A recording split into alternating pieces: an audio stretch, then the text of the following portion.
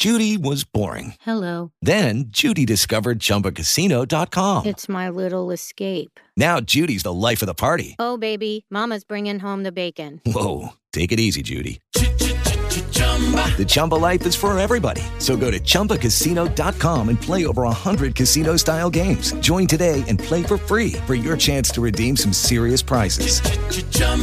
ChumbaCasino.com. No purchase necessary. Void where prohibited by law. 18 plus terms and conditions apply. See website for details. Blog Talk Radio.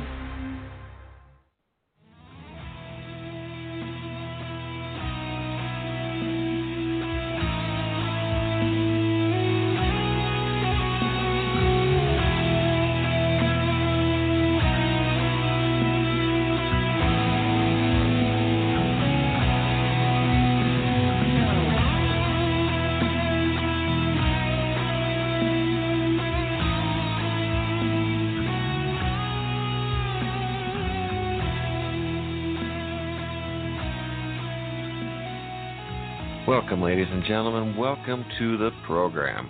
We are your hosts, Matthew Miller and Joe Mizidla.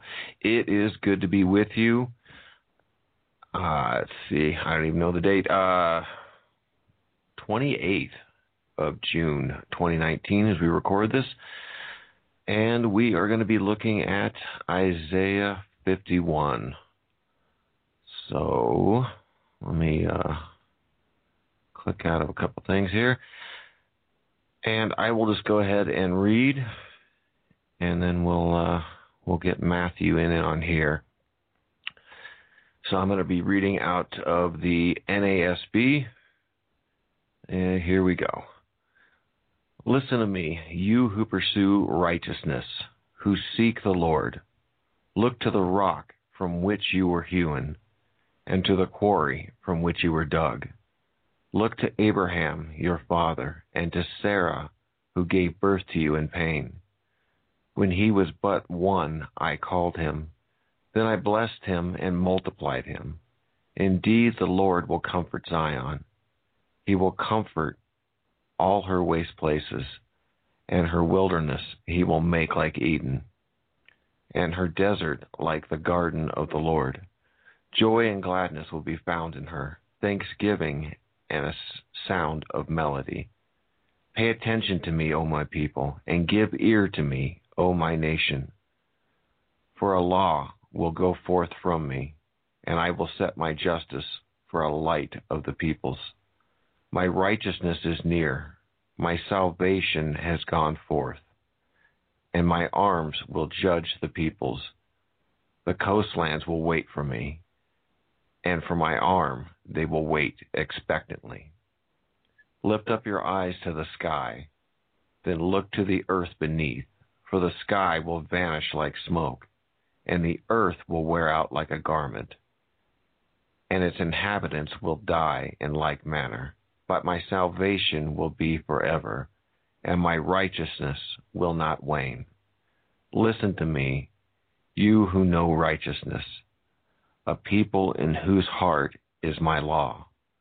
Do not fear the reproach of man, nor be dismayed at their revilings.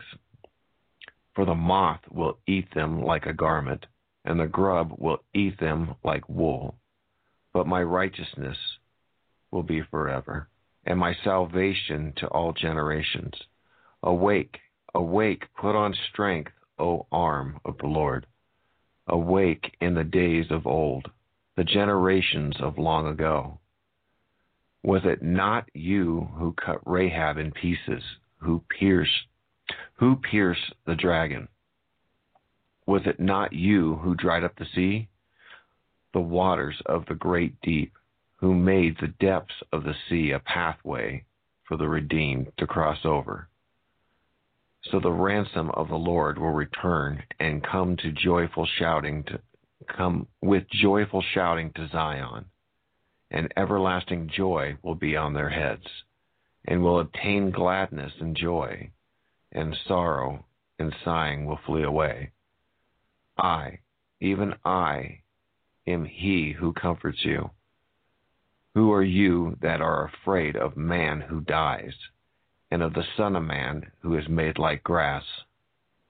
that you have forgotten the Lord your Maker, who stretched out the heavens and laid the foundations of the earth, that you fear continually all day long because of the fury of the oppressor, as he makes ready to destroy? But where is the fury of the oppressor? The exile will soon be set free, and will not die in the dungeon, nor will his bread be lacking. For I am the Lord your God, who stirs up the sea, and its waves roar. The Lord of hosts is his name. I have put my words in your mouth, and have covered you with the shadow of my hand, to establish the heavens, to found the earth, and to say to Zion, you are my people. Rouse yourself, arise, O Jerusalem.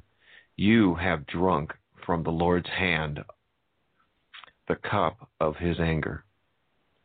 The chalice of reeling you have drained to the dregs.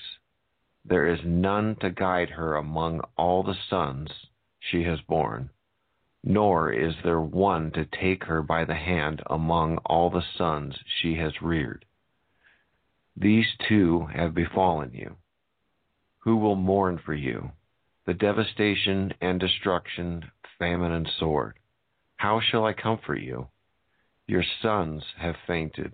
They lie helpless and at the head of every street, like an antelope in a net, full of the wrath of the Lord, the rebuke of your God.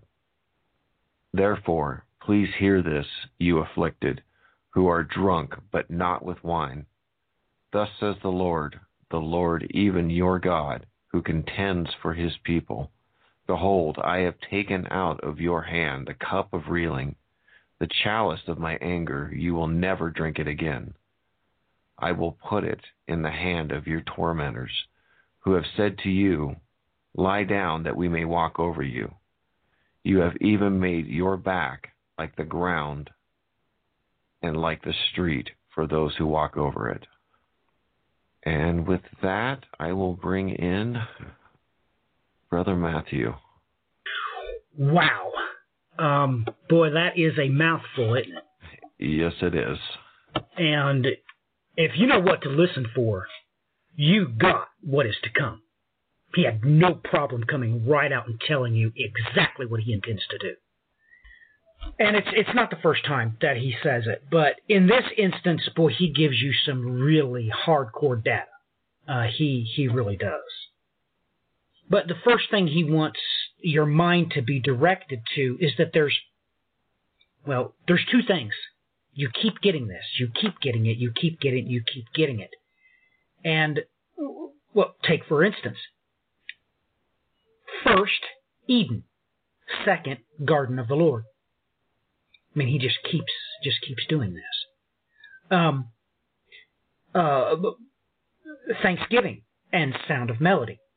I mean, he just keeps doing this dual nature that's going on. And he comes out in the latter verses and comes right out and says, these two things have befallen you. But it's amazing to me, you can't get away from it. He wants you to make sure that you know. Well, he calls the captives two different things.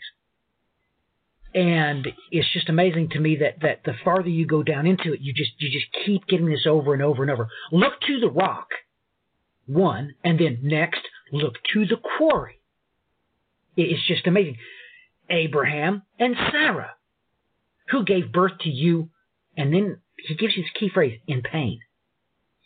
And then he says, when he was but one, who's the one he's got to be talking about? Which one was born to Abraham and Sarah? Mm-hmm. Isaac. He doesn't say it, does he? No. He doesn't. And who must Zion be? Lord have mercy. Rebecca. It's here we go again in verse 3. What two things are set up? Waste places, wilderness. Eden, Garden of the Lord. It's just amazing how he keeps wanting you to see two things. He keeps wanting you to see pairs. But from the very beginning, he wants you to know who he's talking about. You who pursue righteousness, number one. Number two, what else are they doing, this particular group? They seek the Lord. Now, this, of course, should be a remembrancer straight back to all these terrible things and all these trials and tribulations that we know from the New Testament says what? All things work together for the good to those who love God, number one, and number two, those who are called according to his purpose. Amen, Joe? Amen. It's like a magnet. You are drawn to that promise. And as a matter of fact, you could existentially say that Isaiah chapter 1 is a critical insight into the situation those verses are talking about. All things work together for the good. What he's describing here in Isaiah 51 is a perfect example of said verses. So there's no way to get around from this dual aspect he's wanting you to see in Isaiah 51 and get away from that promise. Look, those who love God and those who are called according to his purpose, everything, and I mean lucky-ducky, everything will work out for their good, no matter how bad it is, correct? Correct. I mean, let's really talk about this. You'd say the worst thing that ever happened to Christ was a crucifixion, right? Wrong answer. That's a lie. That's the best thing that ever happened to creation. Right. Period. So, I just had to bring that remembrancer, get everybody right to the New Testament where they need to be. He is giving you some extremely technical data sets here in Isaiah 51. And when a scientist takes a look at this, it will have you worried. It really will have you worried. Now, you'll take note that he speaks about Zion repeatedly, but in the latter verses, he was literally calling that his people. Just as in verse 3, he was wanting you to see what he wasn't saying. He was wanting you to see Isaac and Rebekah. And there, Rebekah's called Zion. And it's amazing to me that, you know, Joe, when we think about the barren places, the waste places, in reference to, well, a matriarch. I mean, you can't get around the simple fact that you got to be talking about Sarah, you got to be talking about Rebekah, yada, yada, yada, yada. You just have to come to grips with that. Right. That's what you've got to be talking about. And here, she is prophetically called Zion. So he is literally just tripping over himself to force you to see the children, isn't he? Yeah. I mean, even before he comes out and makes that threat, these two things will befall you. Now, everybody's probably taking pause right now because some of them that have ears that can hear, they're beginning to understand that, wait a minute, the two things mentioned wasn't what I was expecting, because he gave a list of more than two, didn't he? We'll get to that soon enough. But there is no doubt that the technical data given here, both in the Hebrew and the Greek, which is just existentially off the hook. Oh my goodness, and I love how he gives you these key phrases like, and her desert like the garden of the Lord. Joy and gladness, two things, will be found in her. Thanksgiving and the sound of a melody. He's literally wanting you to know this has got everything to do, well, with harmonics. He has told you this innumerable times, well, especially throughout the Psalms, that there's going to come a time where, for some reason, praising the Lord is going to make you feel better. Now, just out of curiosity, Joe, did you hear those fireworks that just went off over my head? Yep, there they go. Yeah, there they go. There would be no way to get that out of the audio, would there? No, Not that I'm aware of. Well, sometimes the good Lord just loves a bang, don't he? Yes, he does. So we're going to take a few seconds, and you can hear, I take it, my German Shepherd. You can hear him too. Mm-hmm. Okay, well, very good. Well, the Lord's will be done, amen? Amen. All right. So, in the midst of great distraction, we shall make the shot. And more apropos, let me re-emphasize what I was saying about the harmonics. Multiple times, multiple prophecies, multiple chapters, multiple languages. God says it out of the right side of his mouth and out of the left. That during this window of opportunity, singing praises to the Lord, and hymns and spiritual songs is going to somehow make you feel better. And he's going to give hints and insights into that in the latter verses as well. But one thing is for sure, he's coming out and telling you that you are definitely going to be in his presence. He definitely comes right out and tells you that this is all going to happen, well, at his right arm. Mm-hmm. And he literally says that a law will go forth from me, and I will set my justice for a light of the peoples. Oh, my goodness. Joe, why don't you give me your thoughts on that? Here, let me read verse 4 again. Pay attention to me, O my people, and give ear to me, O my nation. Now, you know who's the nation. Who he's already called it Zion. I'm sorry for the interruption. Let's continue. For a law will go forth from me, and I will set my justice for a light to the peoples. Joe, what do you think about that? I'll set my justice for a light of the peoples. Oh, my goodness. Like you said, he goes into the duality of my people, and then changes it to, oh, my nation, for a law will go forth from me. Oh, my goodness, I can't contain myself. I'm sorry. Go ahead. I'm just sorry. Did you not hear him say that he was going to ground it? Mm-hmm. Listen very carefully. And I will set, as in place, as in set down, a light. He's literally telling you he's going to ground it. Now, Joe, do you know anything at all about electricity? Quite a bit. Anything at all? Yep, quite a bit. What is the most important thing, actually, when your house is inspected or any other place, any commercial residence, what is the most important thing for the inspector to inspect before he will allow power to be turned on at that said location? Ground. That's right, the grounding rod. It must be dual ground. Mm-hmm. Okay, and oh my goodness, everything that just came. Don't you realize, ladies and gentlemen, here, look at it this way. For the law, let's say that's positive. But it is also justice. That's negative. And it's this law and it's this justice that creates a light of the peoples. He literally, quite literally, just come out and told. Now listen, Joe, you have to reckon in your mind. Okay.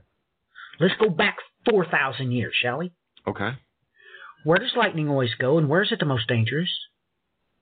Ah, yes, when it's set down, correct? Mm-hmm. Because that when it's either lights up somebody, or back in said time, it would either strike a tent, which always had a center pole, of course, or a tree, other such edifice, correct? Correct. This is exactly what he was describing. He was expecting them to see that. And it's absolutely amazing that this has everything to do with my righteousness is near. My salvation has gone forth. That phraseology.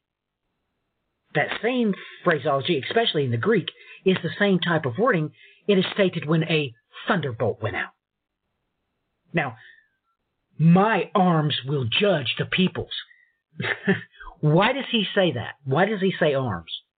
It immediately brings the remembrancer to, remember when Moses had trouble holding his arms up? Right. Exactly. Right. That's what you got to go to. Right.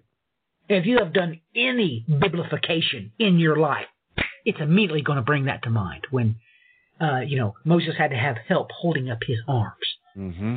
But and he gives you a hint here, and for my arms, they will wait expectantly. They know it's coming, don't they, Joe? Yep. They know he's coming. They know he's coming. They lift up their eyes to the sky and look to the earth beneath. Joe, why are they doing that? Look up to the sky. And then to the earth. And then to the earth. That looking up to the sky brought about so many different things. Looking to the earth, what comes to mind is a striking point or a ground. That's right. That's right. He literally, there's no way around it. Using this type of phraseology, he's saying, you're going to see me, and I am going to touch the ground. Literally. Mm-hmm. Now, he gives you some extremely key definitions here, especially in the Greek, but which can only take you to Acts. But let's read verse 6 in its entirety.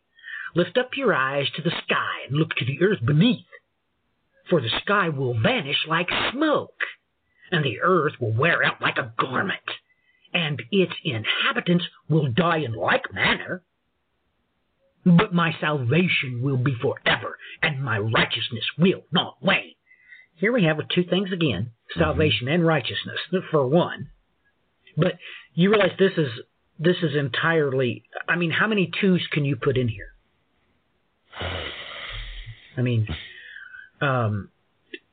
Sky, earth. Mm-hmm.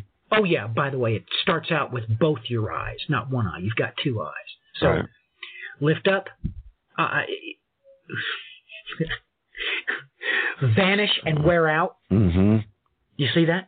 Smoke and garment. It's literally, this entire verse is just a coupling of twos. That's all it is. No matter how you put it, no matter how you say it, it's just a coupling of twos. He's just, sit back and look at the marvel of that, Joe. No, and that's what when I was reading over it earlier, that's exactly, I was amazed at that, of just, it just seemed like this whole thing had a particular rhythm of duality, or sets of twins, if you will, or two. Amen. Twins. We shall say twins. No doubt about it. Well, you have to. Because that's real. Look. Okay, Jacob and Esau, right? Mm-hmm. Do I really need to do this? It's obvious. It's obvious we're talking about, Mount Zion and Mount Esau, yada yada yada yada yada. It's pretty obvious. And but let's take a look at the technical data. Okay, let's switch our brains.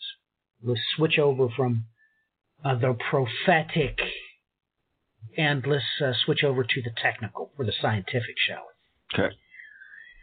Here in the Greek, it is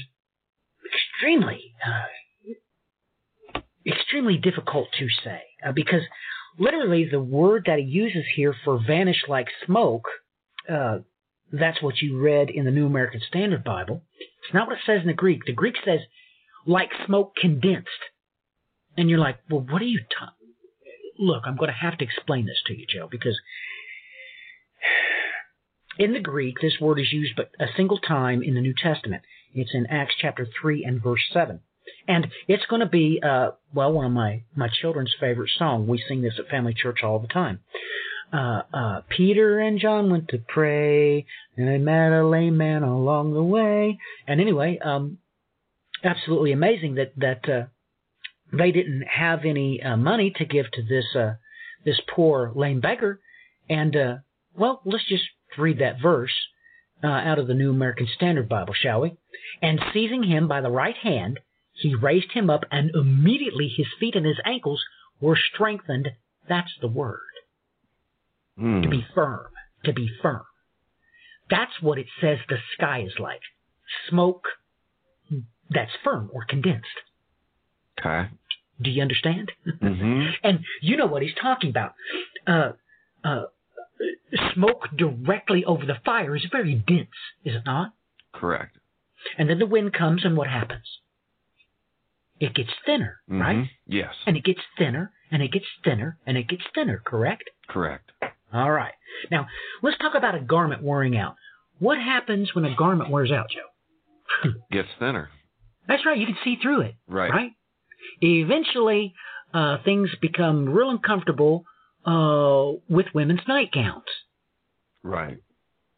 You can only wash them so many times before they're really not a nightgown. You can see right through them.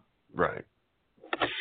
So he has literally given you some fantastic information here because, well, let's talk about ozone, Joe. What's ozone? What is that? Ozone, isn't that... I'm trying to think of the chemical. Nitrogen. Dang it.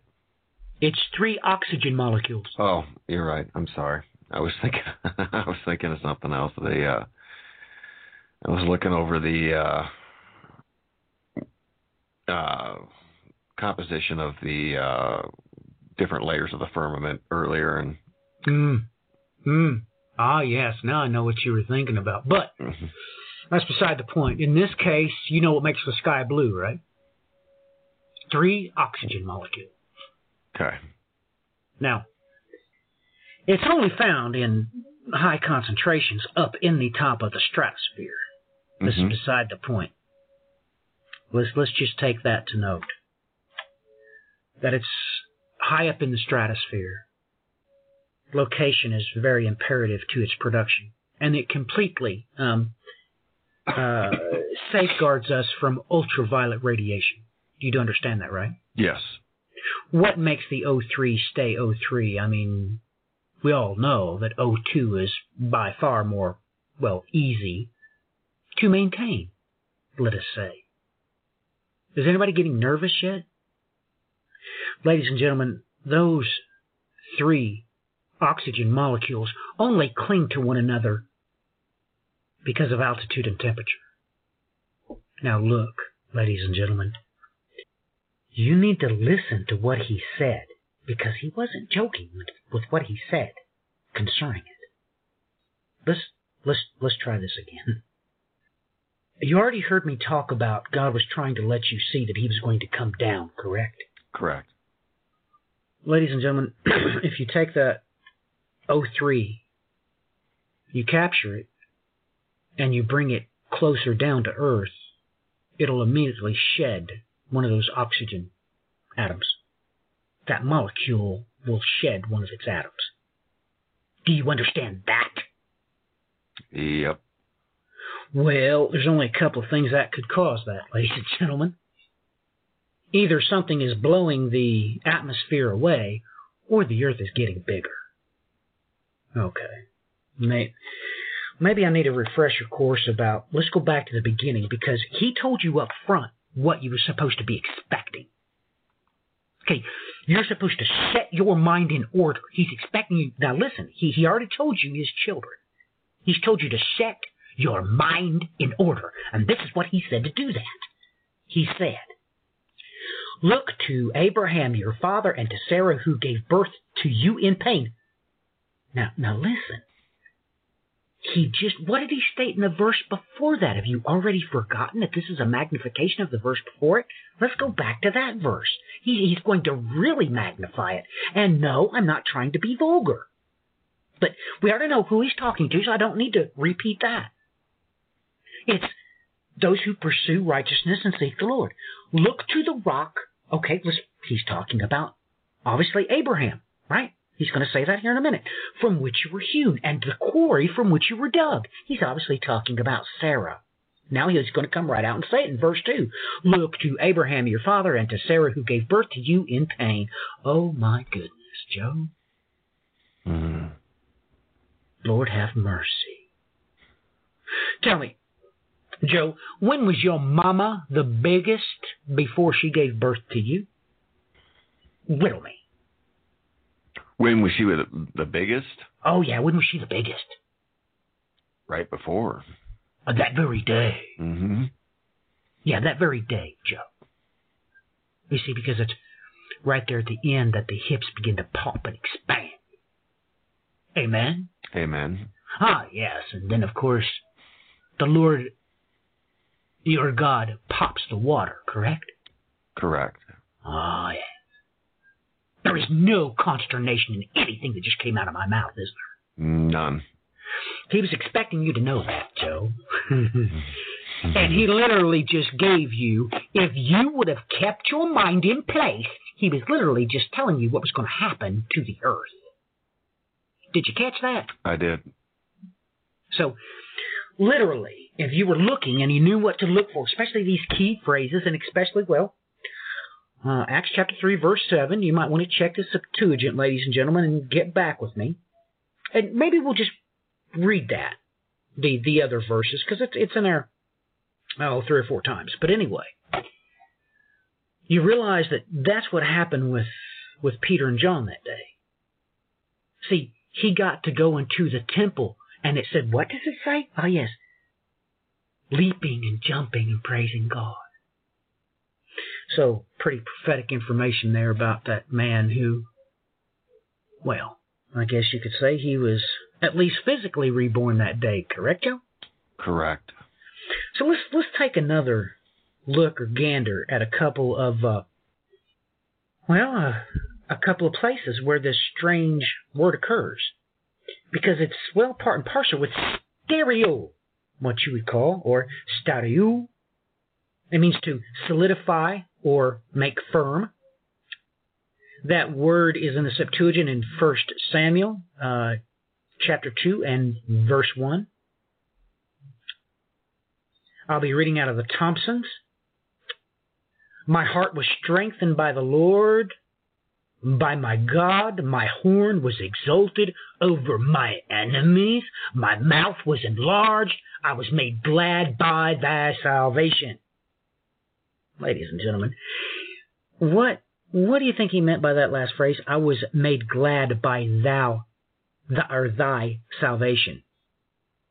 Oh my goodness. The mouth was enlarged.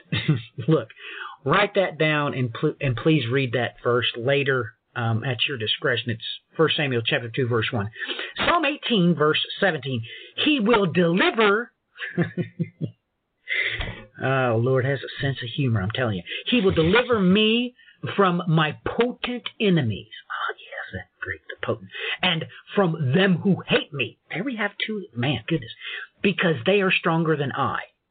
Psalms 33 and verse 6. By the word of the Lord the heavens were established, and by their host the breath of his mouth. Now you're sitting there thinking to yourselves, what is there that could possibly be G4732? Well, you'll have to look that up later. And Jeremiah 52 and verse 6. On the 9th day of the month there was a grievous famine in the city, and there was no bread for the people of the land. You might want to take a look at that one too, because where could that word possibly be? But anyway, I've already read to you the one about the lame man. Acts chapter 3 and verse 7. So I have been going on for quite a long stretch here, and I need to take a break. Let Joe get in here and give us his 2 cents, of course, but it's absolutely amazing that right from the beginning, God tried to set your mind in order. He tried to make sure he got it through all of our thick skulls. Look, you need to look at this entire chapter this way. And, I don't know, it's just not to blow you away. Joe, you got the mic. Oh, goodness. Going... Yes, it is enough to blow you away. So many things come to mind. You're talking about, the man that stands up, that he will make us stand. It reminds me that we will receive our hinds feet or our hinds legs. Oh, goodness. prism comes to mind.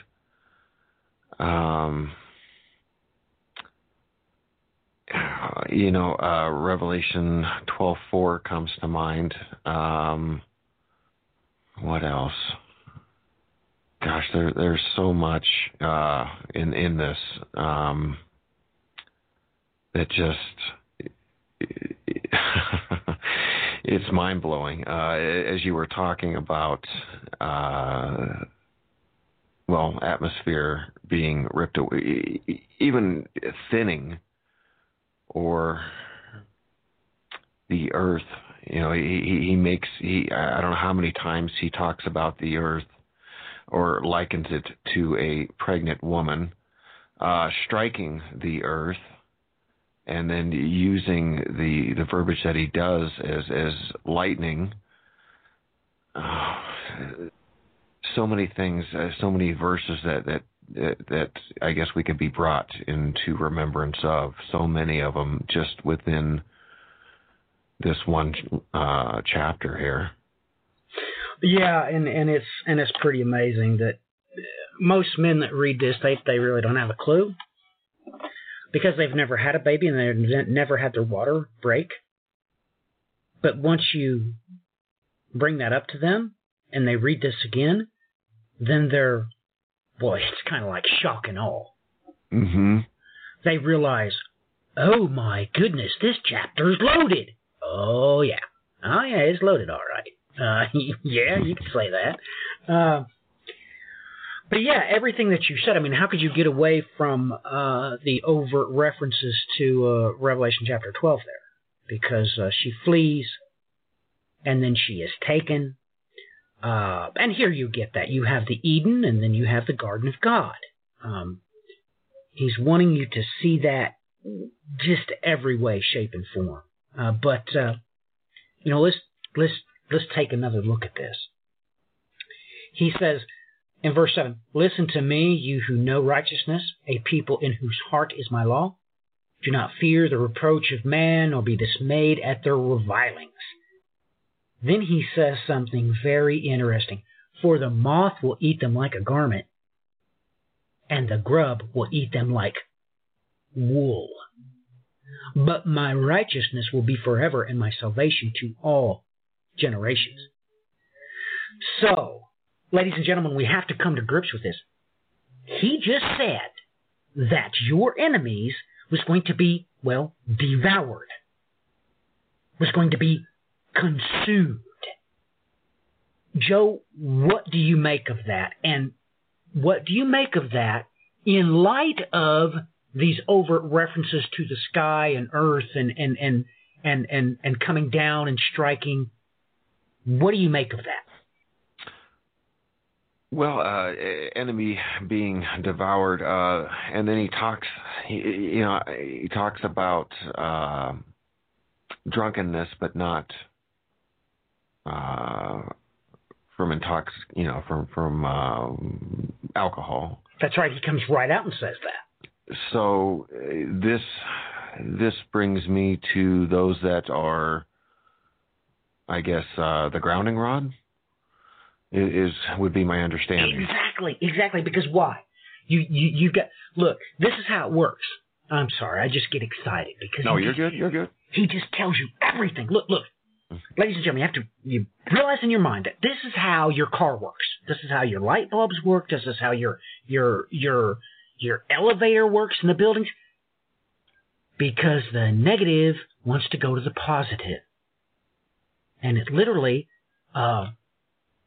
creates a circuit. But you have to understand that energy has to go somewhere, and it is just like that, ladies and gentlemen. It's just like that. The negative pole is feeding the positive pole. The positive pole is feeding the negative pole. Do you understand, Joe, how it makes perfect sense? Yep.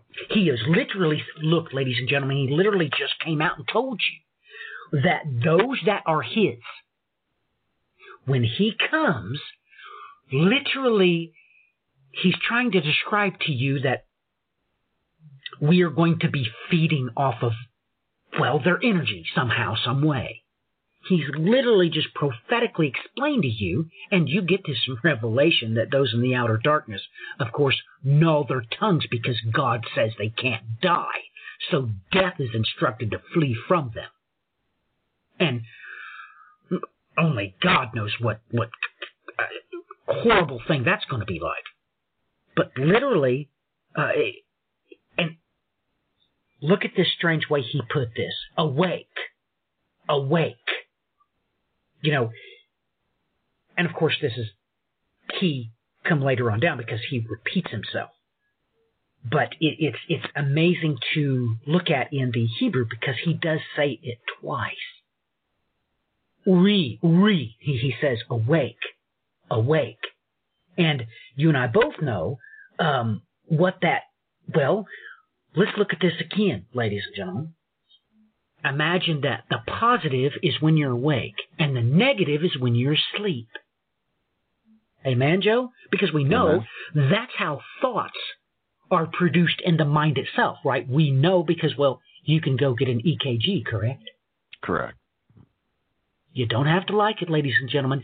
Your thoughts are produced by a string of synaptic connections, and electricity fires in a certain pathway. And literally speaking, he's just explained this to you using language 4,000 years before such words as dipole and positive and negative and alternating and direct.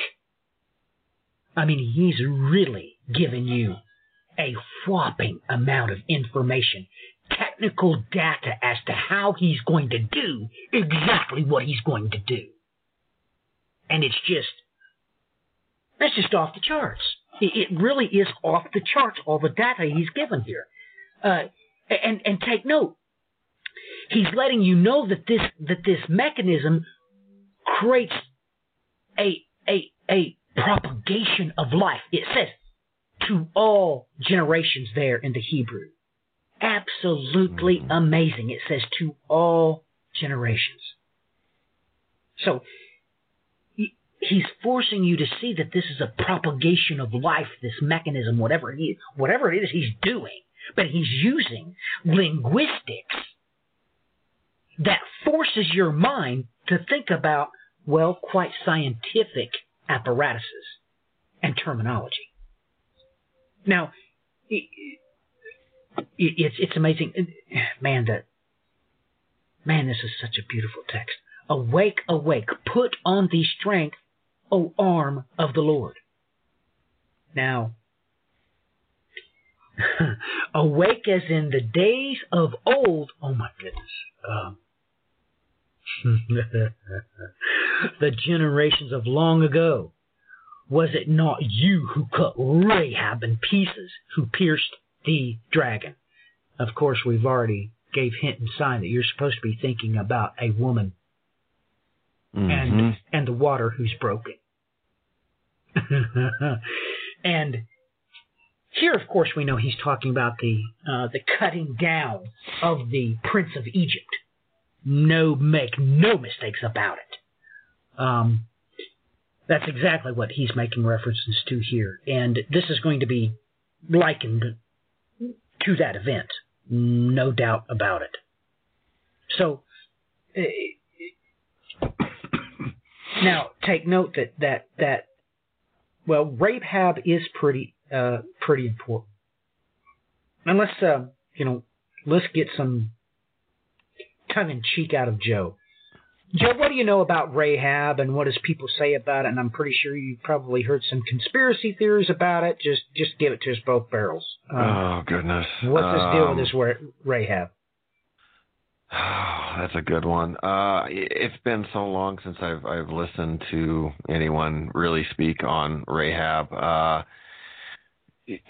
Usually this was likened to... Oh gosh, I think one of them likened it to the fall of Satan. All kinds of different variations, pretty much of that. if I remember correct. But that's usually where that goes.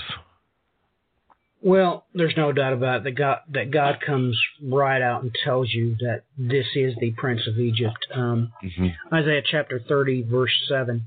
Even Egypt, whose help is vain and empty, therefore I have called her Rahab, who has been exterminated. He's literally talking about this coalition of angelic princes, this Leviathan of sorts. That's what he called it. He just come right out and told you, had no problems doing so. And it's amazing. Psalms 89, of course, you yourself crushed Rahab like one who is slain. You scattered your enemies with your mighty arm. Here it is again. Did you catch it? With his mighty arm. What's the verse right after it?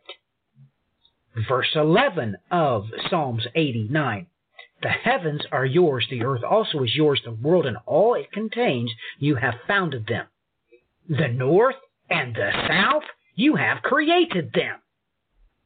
And of course we could go on and on. Verse 13 mentions again his mighty arm delivering, which, ladies and gentlemen, with that one you have to see what he's talking about, but not in the time. But now, obviously, his mighty arm is obviously the needle of a compass. Here, let's try that one more time. Maybe that just went right over your head. Okay? So we'll read the whole thing again.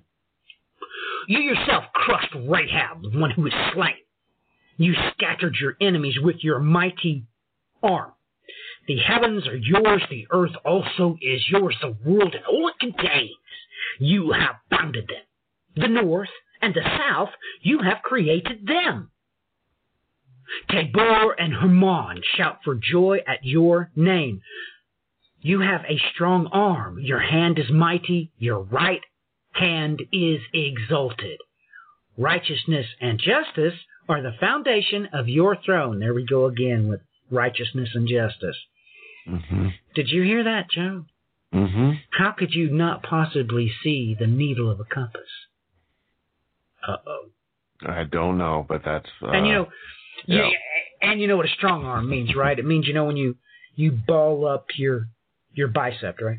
Right. Obviously creating the top of a needle and the bottom of a needle. He's wanting you to see the hinge of the elbow, correct? Correct. Yeah. It's a needle of a compass, ladies and gentlemen. He's obviously wanting you to see. And it is just a historical fact. I mean, you can look on cave drawings and the whole 9 yards. A strong man is an arm bent at a 90-degree angle. You don't have to like it. I don't care where you go. Greece, subcontinent Africa, it doesn't matter. That's what it means. It's what it's always meant. It's never meant anything else. So, it's pretty amazing what is going on here, and I like the references there to Hermon. But anyway, we're not gonna go there. And he's here, verse 10. Was it not you who dried up the sea, the waters of the great deep, who made the depths of the sea a pathway? Oh my goodness, ladies and gentlemen, the baby is not born until after the water is broke. Let me finish that verse. I interrupted. Sorry. Was it not you who dried up the sea, the waters of the great deep, who made the depths of the sea a pathway for the redeemed to cross over?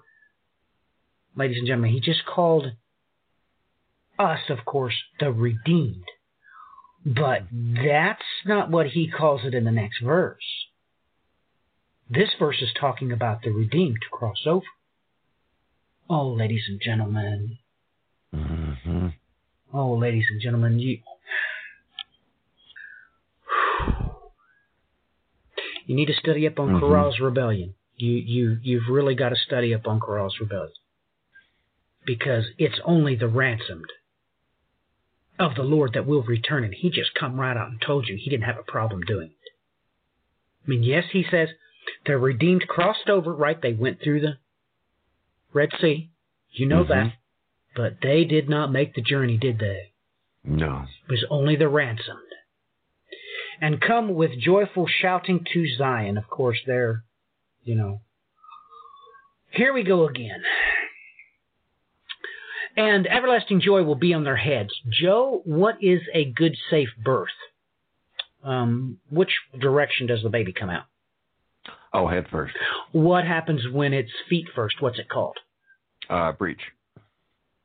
Is that ever good? No. That's never good. You fully accept that, right? Fully. Look, since Eve gave her first birth, even since that time, breech is never good, correct? Correct. Okay, let's read this one more time. Let's really read this and come to grips with let's just take note, okay? He's talking about, or better yet, could he be talking about the birth with the water being broken, and then once it's broke, then the baby can be born, yada, yada, yada. Let's just take a look at this. Awake, awake. Put on strength, O arm of the Lord. Awake as in the days of old and the generations of long ago. Was it not you who cut Rahab in pieces, who pierced the dragon? Was it not you who dried up the sea, the waters of the great deep, who made the depths of the sea a pathway for the redeemed to cross over? So the ransomed of the Lord will return and come with joyful shouting to Zion, and everlasting joy will be on their heads. They will obtain gladness and joy, and sorrow and singing or sighing will flee away. Joe, you can't get away from it. Joe, you can't get away from it, can you? No. There is no way to get away from the simple fact that the only people that would really understand what's being spoken of here would be one crowned with silver that had given birth many times, that was a saint before the Lord God of hosts. She would know. She'd know exactly what he was talking about. And once you see it, oh my goodness, do you have eyes that can see, don't you? Yeah.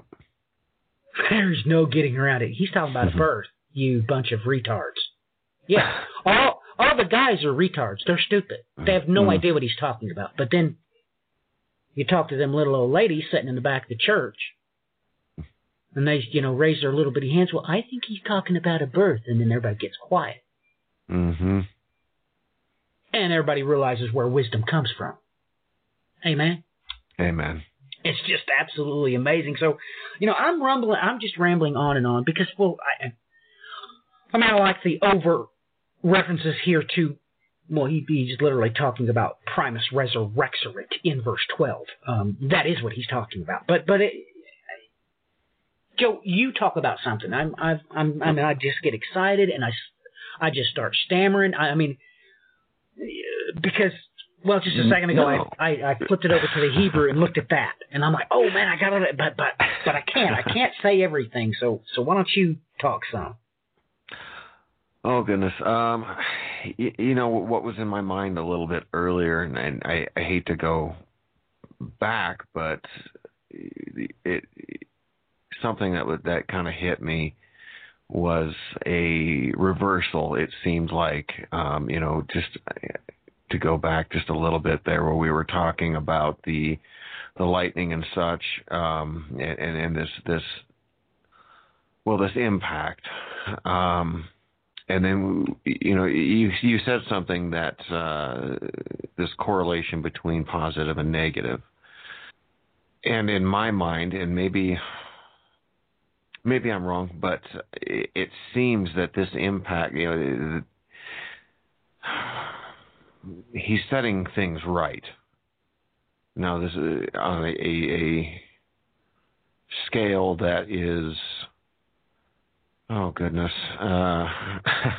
we got planets that are upside down and spinning backwards, and all kinds of scattered tilts and degrees and of the various celestial bodies. To me, it's setting things right. So to me, it seems on this level a reversal of almost a energetic, vampiric nature. Would that sound?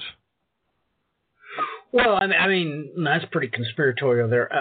Energetic vampiric. So you're talking about like what's that old sci-fi flick where the vampires were from space and they sucked your soul out? Oh, I don't know. I was just thinking of. Man, I can't think of it. But yeah, no, I absolutely agree with the terminology you used there. What else could you say? But yeah, an energetic vampiric event. Elaborate if you can. I mean, try to put that in layman's terms. You know what? I always have I can see it in my mind, but I always have a hard time transferring that verbally. But I'll do the best I can. I guess it's almost like a switch being thrown, or I guess like a relay. A relay you can, between you have. It's basically a relay is just a switch, a 4 or 5 pole. You have positive and negative that activates the switch, and then you have either a negative or a positive feed. But you can, depending on the 2 poles, which is 87A and 30, which is your input and then your output, you can reverse that depending on what you give it. So that's kind of what's going on in my mind, is this reversal of what has been negative input into a positive input, meaning that I would say, I guess in layman terms, the bad guys have been sucking up all the energy, and now that God has stepped into this and reversed the situation, it's now the good guys. How's that? Exactly. That's a very neat way to put it. Yeah, that's what he's saying. Now, but take note that prophetically it must be speaking about something different, because we know that right now they're sucking up all the resources, right? Correct. I mean, they have all the gold. I mean, come on, man. They have everything, right? Yeah. The most important thing that they do not possess is worry. Mm-hmm. I mean, you can't be worried when, you make more in interest than I earn per year. I mean, if you need a new hip, no problem. If you want, to eat sushi, no problem. I mean, you literally don't have any worries. And here, somehow, some way, this switches to be a materialistic thing to an energetic type of thing. And that movie I was thinking about was Life Force. Now I remember it, Life Force.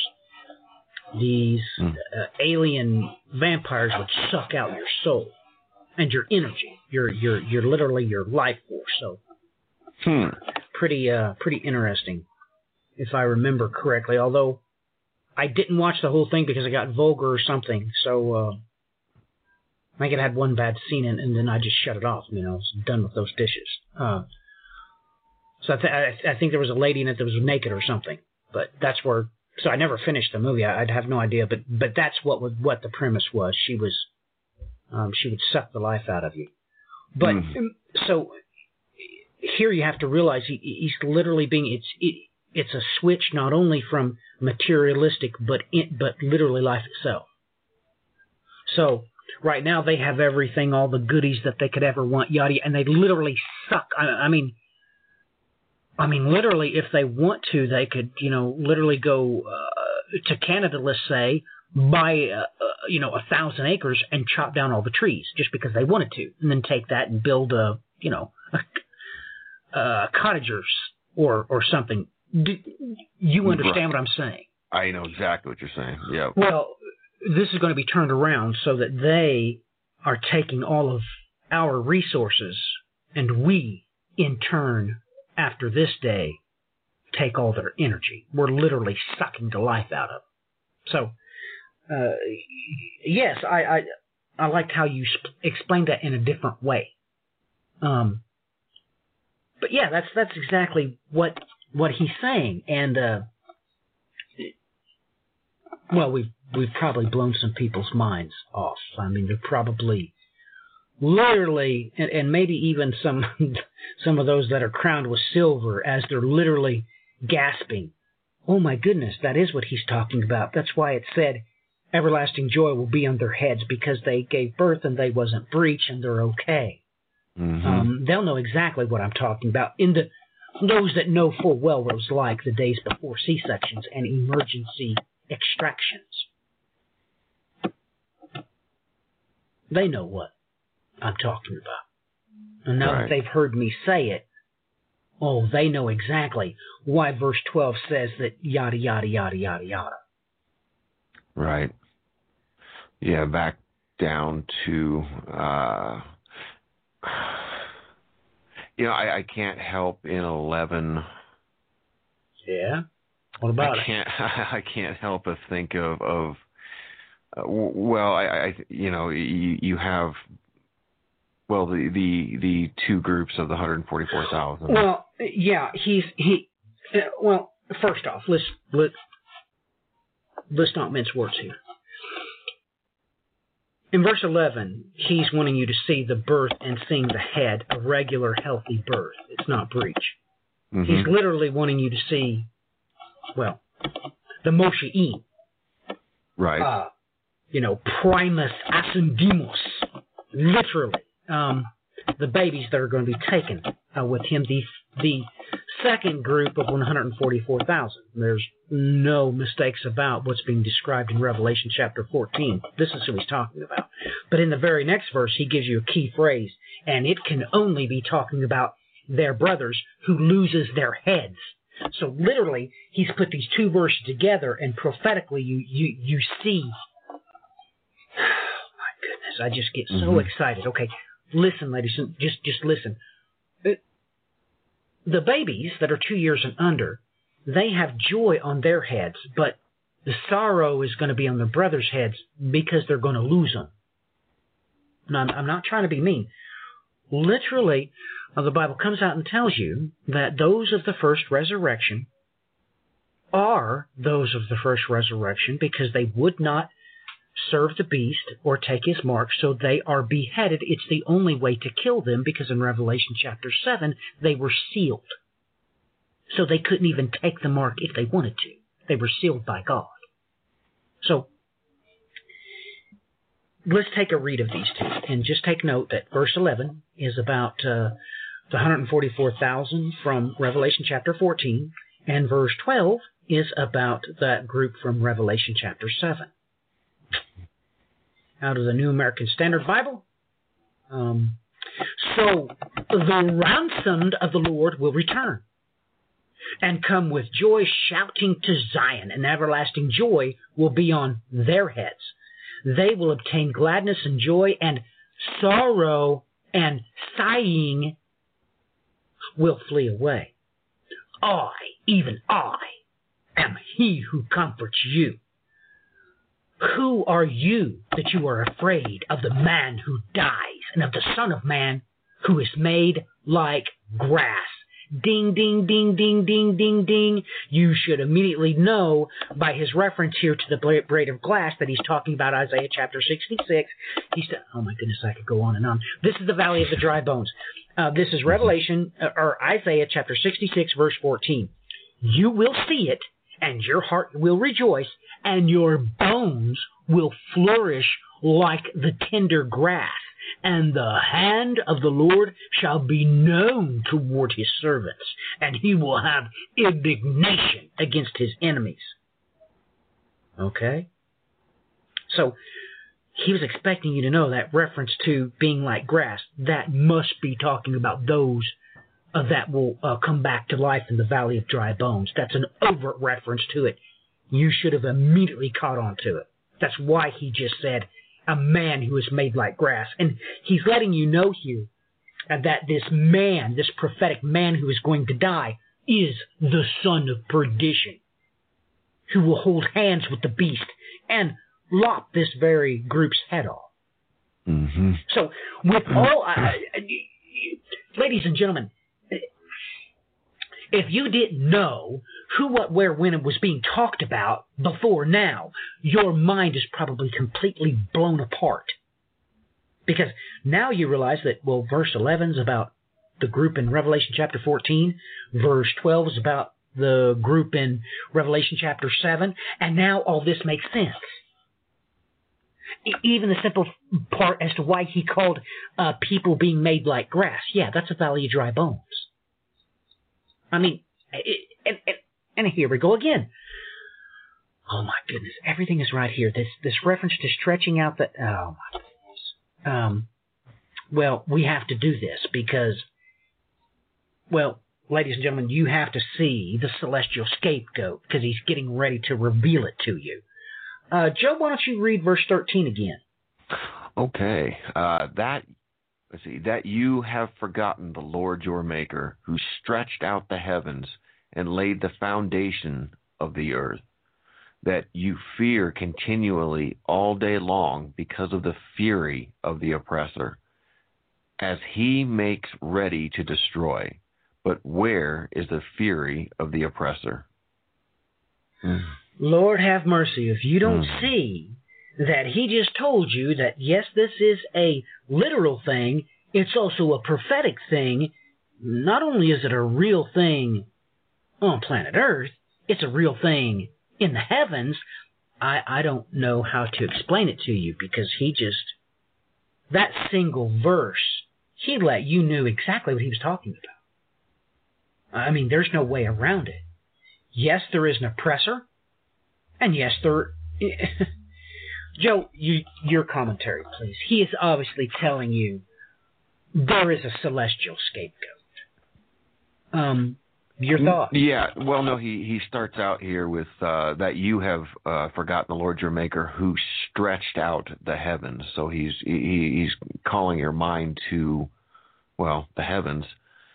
And laid the foundation. So he gives you both the heavens and the earth. So he's given you both the earthly scapegoat as well as the heavenly scapegoat that you fear continually all day long because of the fury of the oppressor. And then gives a reference to a time. And then as he makes ready to destroy, but where is the fury of the oppressor? Oh my goodness. It's in the outer darkness stuff. That's where it's at. And he was expecting you to know that. But, man, that's just off the hook good stuff. I mean, that is, I mean, ladies and gentlemen, he's inverting.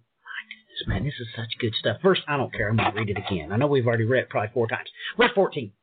The exile. Okay, you already know what he's talking about. He's already given... Oh, Matthew, just shut up. Okay. The exile will soon be set free and will not die in the dungeon. Ah, yes. Isaiah chapter 24.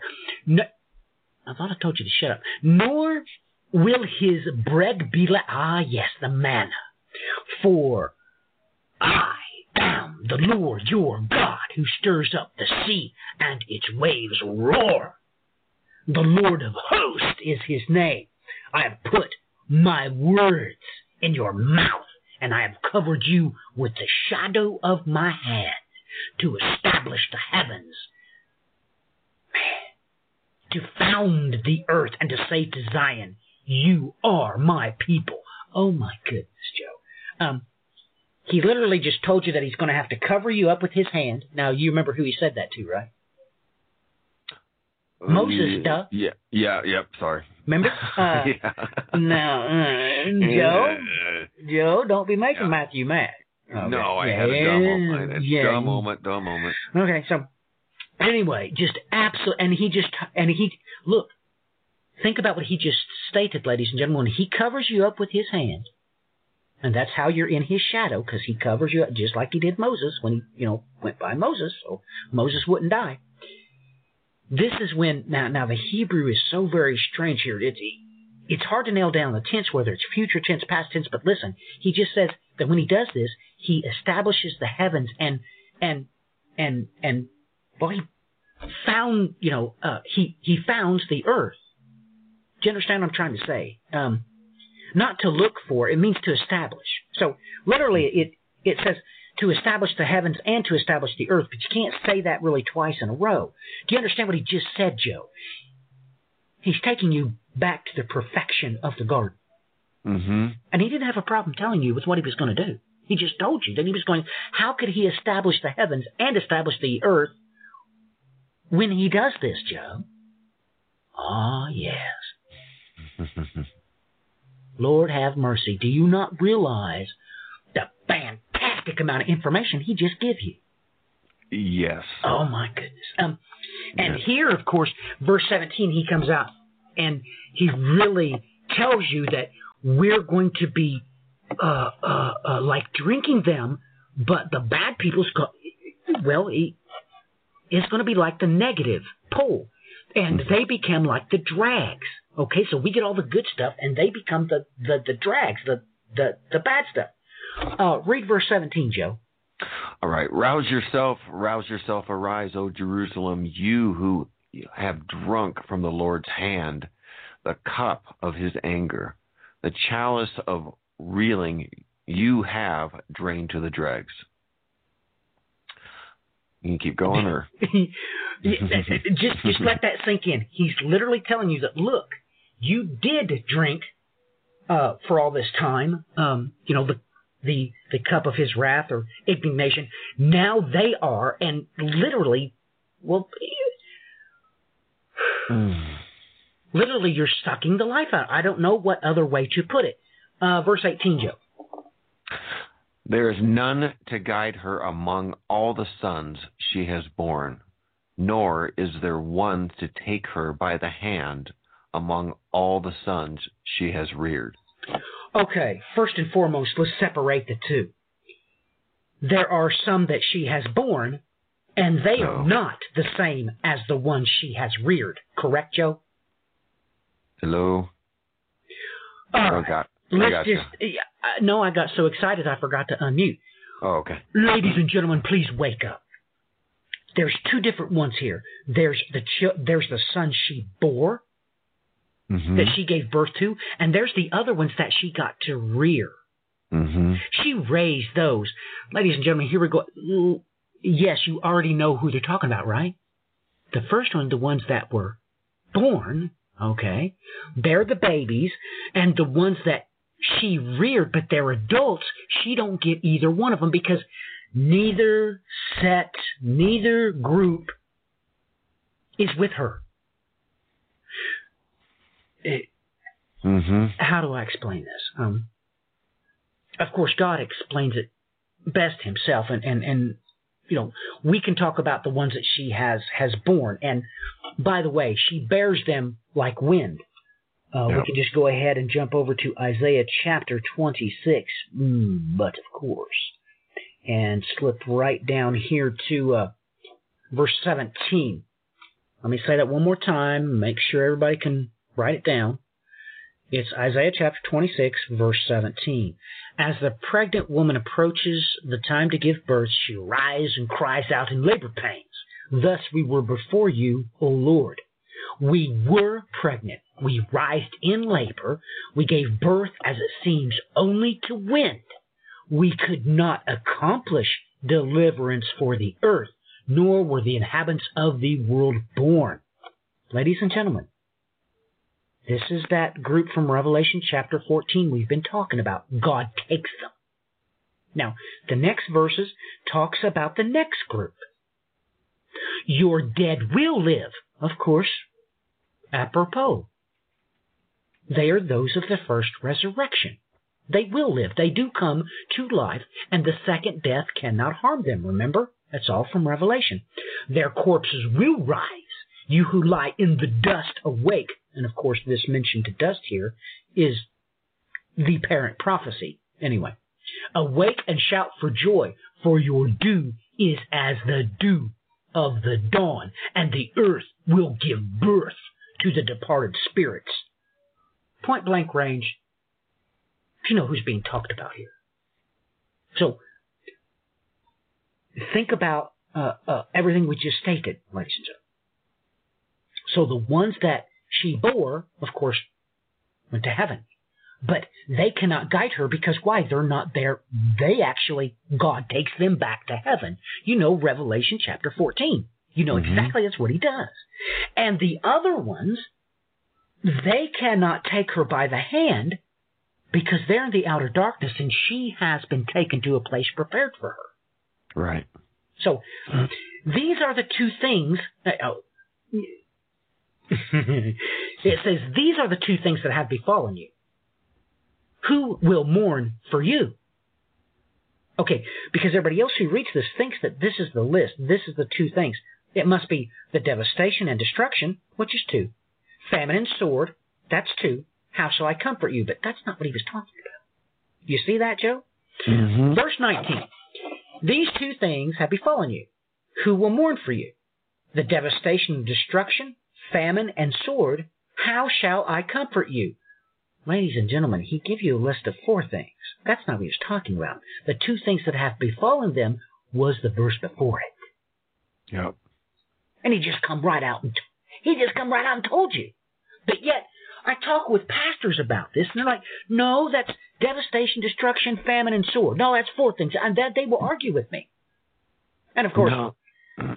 Yeah, I thought it was really clear there that you could almost take the very first and just put it at the bottom of 18. Right, exactly. But until you see it, you can't. Well, you have to have eyes that can see, correct? Correct. Because, it doesn't matter if you use let's switch over to the KJV. It says desolation, destruction, famine, sword. That's 4 things. That's not 2 things, Joe. Mm-mm. So you're being forced to, count for one. You're being forced to count. And, oh my goodness, man. And verse 20, he just, you can't, your sons. Lord have mercy. How can you get away from the simple fact, ladies and gentlemen, and Joe already mentioned the hinds feet. Now, we don't have time to cover everything. Wait a minute. Oh, no, I've got excited. How long have we been on, Joe? Are we over an hour? I think so. No, please. Oh, man, this is the second part. Crap. Anyway, ladies and gentlemen, I don't have time to do everything. Literally, read verse 20, please. And ladies and gentlemen, just go do the research on the hinds feet yourself. Joe, read verse 20. Your sons have fainted. They lie helpless at the head of every street, like an antelope in a net, full of the wrath of the Lord, the rebuke of your God. That's right, ladies and gentlemen. They will be beheaded. You don't have to like it, but they are going to be beheaded. And they are not part of the bridal procession. They're not Zion. They're here prophetically, Sarah, Rebecca. No, they're not a part of the bride. So, Joe, we're way grossly over time. We're grossly over time. Where did the time go? I'm sorry. And I don't even remember you talking. I just remember being excited, and I just ran on and on and on. When we talked in private, you were so excited about this, and I guess you pre-warned me that you had so much to talk about, and I think we could spend at least another hour just on this alone, just on the rest of it. But if I could just add in really quick here, just going over this in my mind. A melody. I don't know how many times he talks about song and music, but when you read it, there's a melody, almost a, oh goodness, I'm trying to think of the type of music there that would best describe it. I had it just a second ago. A waltz. Yeah, a waltz is what comes to my mind when I see this, or even a alternating current. Yep. But you have to realize he's forcing you to set it to time because you have to count so many times in this chapter. He's literally forcing you to realize that this is a I'm no musician. What do you call that when a song is supposed to have a certain speed? Or like a 2/4 or 4/4 or... Yeah, whatever that means. Yeah, it's supposed to have a speed and a beat. Mm-hmm. So you can sing a song too fast or too slow. He's forcing you to count, Joe, and there's no way around it. That's what he's trying to say. It's a metronome. Metronome! That's it, yeah. So, anyway, man, I've said way too much. Man, I'm sitting here looking, man, cool. So much I could just, and lie down that we may, oh my goodness. Wow. Do we want to come back and do a part 2? No, I think I will just say this, that all rich people will tell you that the only way to make $1 million is off of other people's backs. That's common knowledge. Right. And you'll take note that that's exactly what, verse 23 says. That's how it finishes it. So read that one, Joe. I will put into the hand of your tormentors who have said to you, lie down that we may walk over you. You have even made your back like the ground and like the street for those who walk over it. Yep. Man, good stuff. Man, I know you didn't scratch the surface, man. Man. But your thoughts, Joe, you obviously read this chapter at least several times before we sat down tonight, so us coming together here, was you able to walk away with anything different or more than you had before? Oh, for sure. For sure. Yeah. Bringing in, there's so many, there was, chapters that I had forgotten about, that you were brought into remembrance of, that then helped bring me into remembrance, of things and just, bringing in your expertise on the original language is always a huge plus. So, every time I get together, I always walk away with a ton more than what I had to start with. So, all right, well, good stuff. Man, we should have prayed before we started, huh? Crap. Too late now. Well, we certainly are going to finish out. Would you like to pray, or would you like me to? Because, man, and from now on, you got to stop me, man. You got to say, Matthew, we need to pray first. So, okay. So from now on, you need to do that. You need to, put the brakes on. Say, hey, you're an idiot. We need to pray first. You got. I was a little excited myself when we started, so I knew this was going to be a lot to look at. So. Amen. So you want to pray, or you want me to? Yes. Yeah, I will. All right. Do it to it. Heavenly Father, we bow our heads and we bow our hearts before your throne, Father. Father, we thank you for your word, Father. We thank you for this time that you've given us, Father. We thank you. Well, we could start out the Sabbath with such a blessing this evening, Father, of examining your word even closer, even though, as my dear friend and your servant Matthew pointed out, that we didn't even scratch the surface. But we're humbled, Father, and we're grateful that we had this time together, that we were able to, where 2 or more are gathered in your name, Father. You were there, and that was definitely, you were definitely there, Father, and I'm so grateful and so thankful, Father.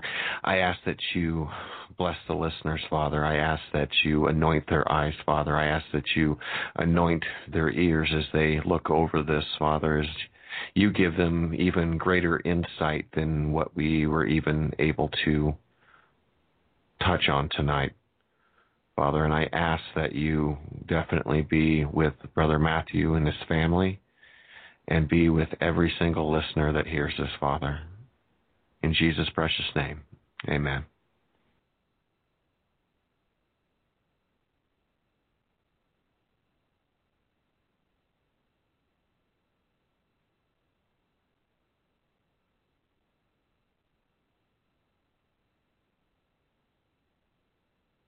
Hello, it is Ryan, and we could all use an extra bright spot in our day, couldn't we? Just to make up for things like sitting in traffic, doing the dishes, counting your steps, all the mundane stuff. That is why I'm such a big fan of Chumba Casino. Chumba Casino has all your favorite social casino-style games that you can play for free anytime, anywhere with daily bonuses. That should brighten your day a little. Actually, a lot. So sign up now at ChumbaCasino.com. That's ChumbaCasino.com. No purchase necessary. VGW Group. Void where prohibited by law. See terms and conditions. 18+.